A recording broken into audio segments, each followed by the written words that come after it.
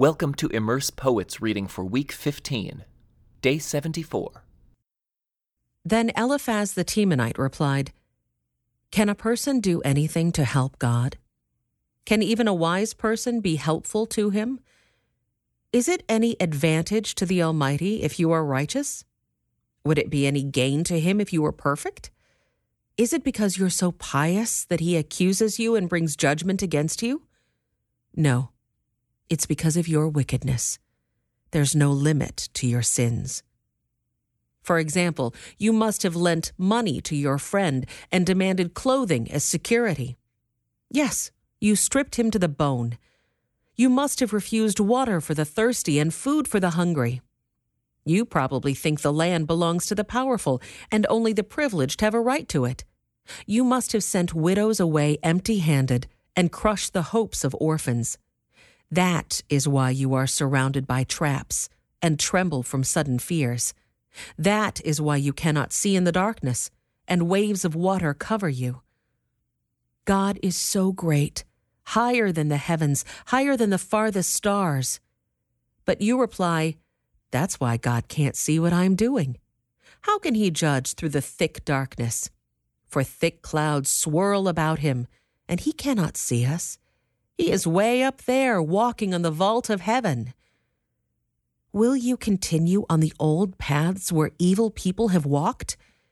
They were snatched away in the prime of life, the foundations of their lives washed away. For they said to God, "Leave us alone. What can the Almighty do to us?" Yet he was the one who filled their homes with good things, so I will have nothing to do with that kind of thinking. The righteous will be happy to see the wicked destroyed, and the innocent will laugh in contempt.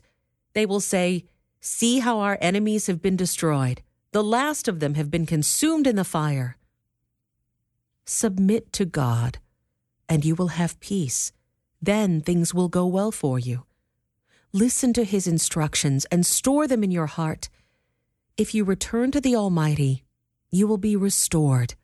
So clean up your life. If you give up your lust for money and throw your precious gold into the river, the Almighty himself will be your treasure. He will be your precious silver. Then you will take delight in the Almighty and look up to God. You will pray to him and he will hear you, and you will fulfill your vows to him. You will succeed in whatever you choose to do, and light will shine on the road ahead of you. If people are in trouble and you say, "Help them," God will save them. Even sinners will be rescued. They will be rescued because your hands are pure. Then Job spoke again. My complaint today is still a bitter one, and I try hard not to groan aloud. If only I knew where to find God, I would go to his court. I would lay out my case and present my arguments.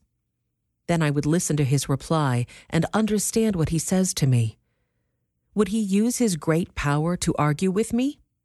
No, he would give me a fair hearing. Honest people can reason with him, so I would be forever acquitted by my judge. I go east, but he is not there. I go west, but I cannot find him. I do not see him in the north, for he is hidden. I look to the south, but he is concealed. But he knows where I am going. And when he tests me, I will come out as pure as gold. For I have stayed on God's paths. I have followed his ways and not turned aside. I have not departed from his commands, but have treasured his words more than daily food. But once he has made his decision, who can change his mind? Whatever he wants to do, he does. So he will do to me whatever he has planned. He controls my destiny. No wonder I am so terrified in his presence. When I think of it, terror grips me. God has made me sick at heart. The Almighty has terrified me. Darkness is all around me. Thick, impenetrable darkness is everywhere. Why doesn't the Almighty bring the wicked to judgment?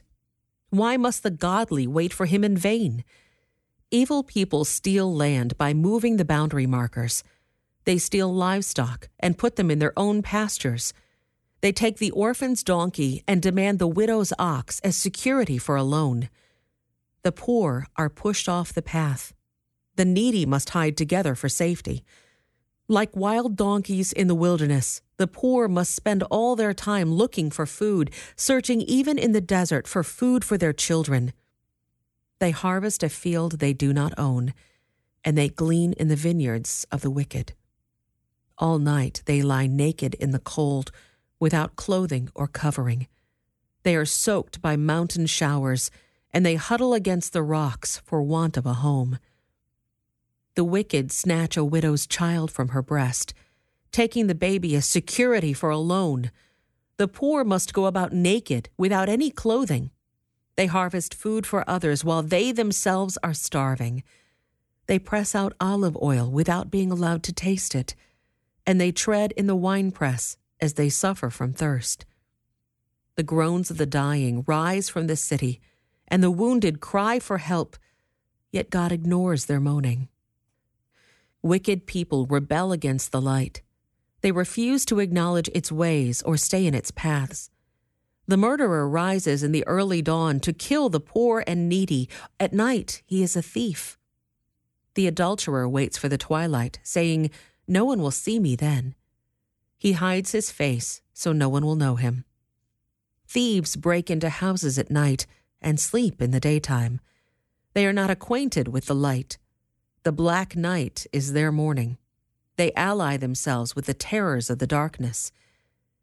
But they disappear like foam down a river. Everything they own is cursed, and they are afraid to enter their own vineyards. The grave consumes sinners, just as drought and heat consume snow. Their own mothers will forget them. Maggots will find them sweet to eat. No one will remember them. Wicked people are broken like a tree in the storm. They cheat the woman who has no son to help her. They refuse to help the needy widow. God in his power drags away the rich. They may rise high, but they have no assurance of life. They may be allowed to live in security, but God is always watching them. And though they are great now, in a moment they will be gone like all others, cut off like heads of grain. Can anyone claim otherwise? Who can prove me wrong? Then Bildad the Shuhite replied, God is powerful and dreadful. He enforces peace in the heavens.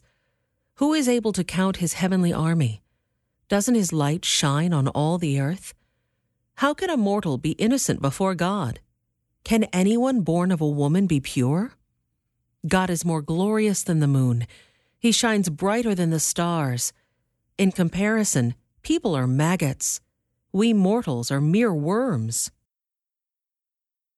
This concludes today's Immerse Reading Experience. Thank you for joining us.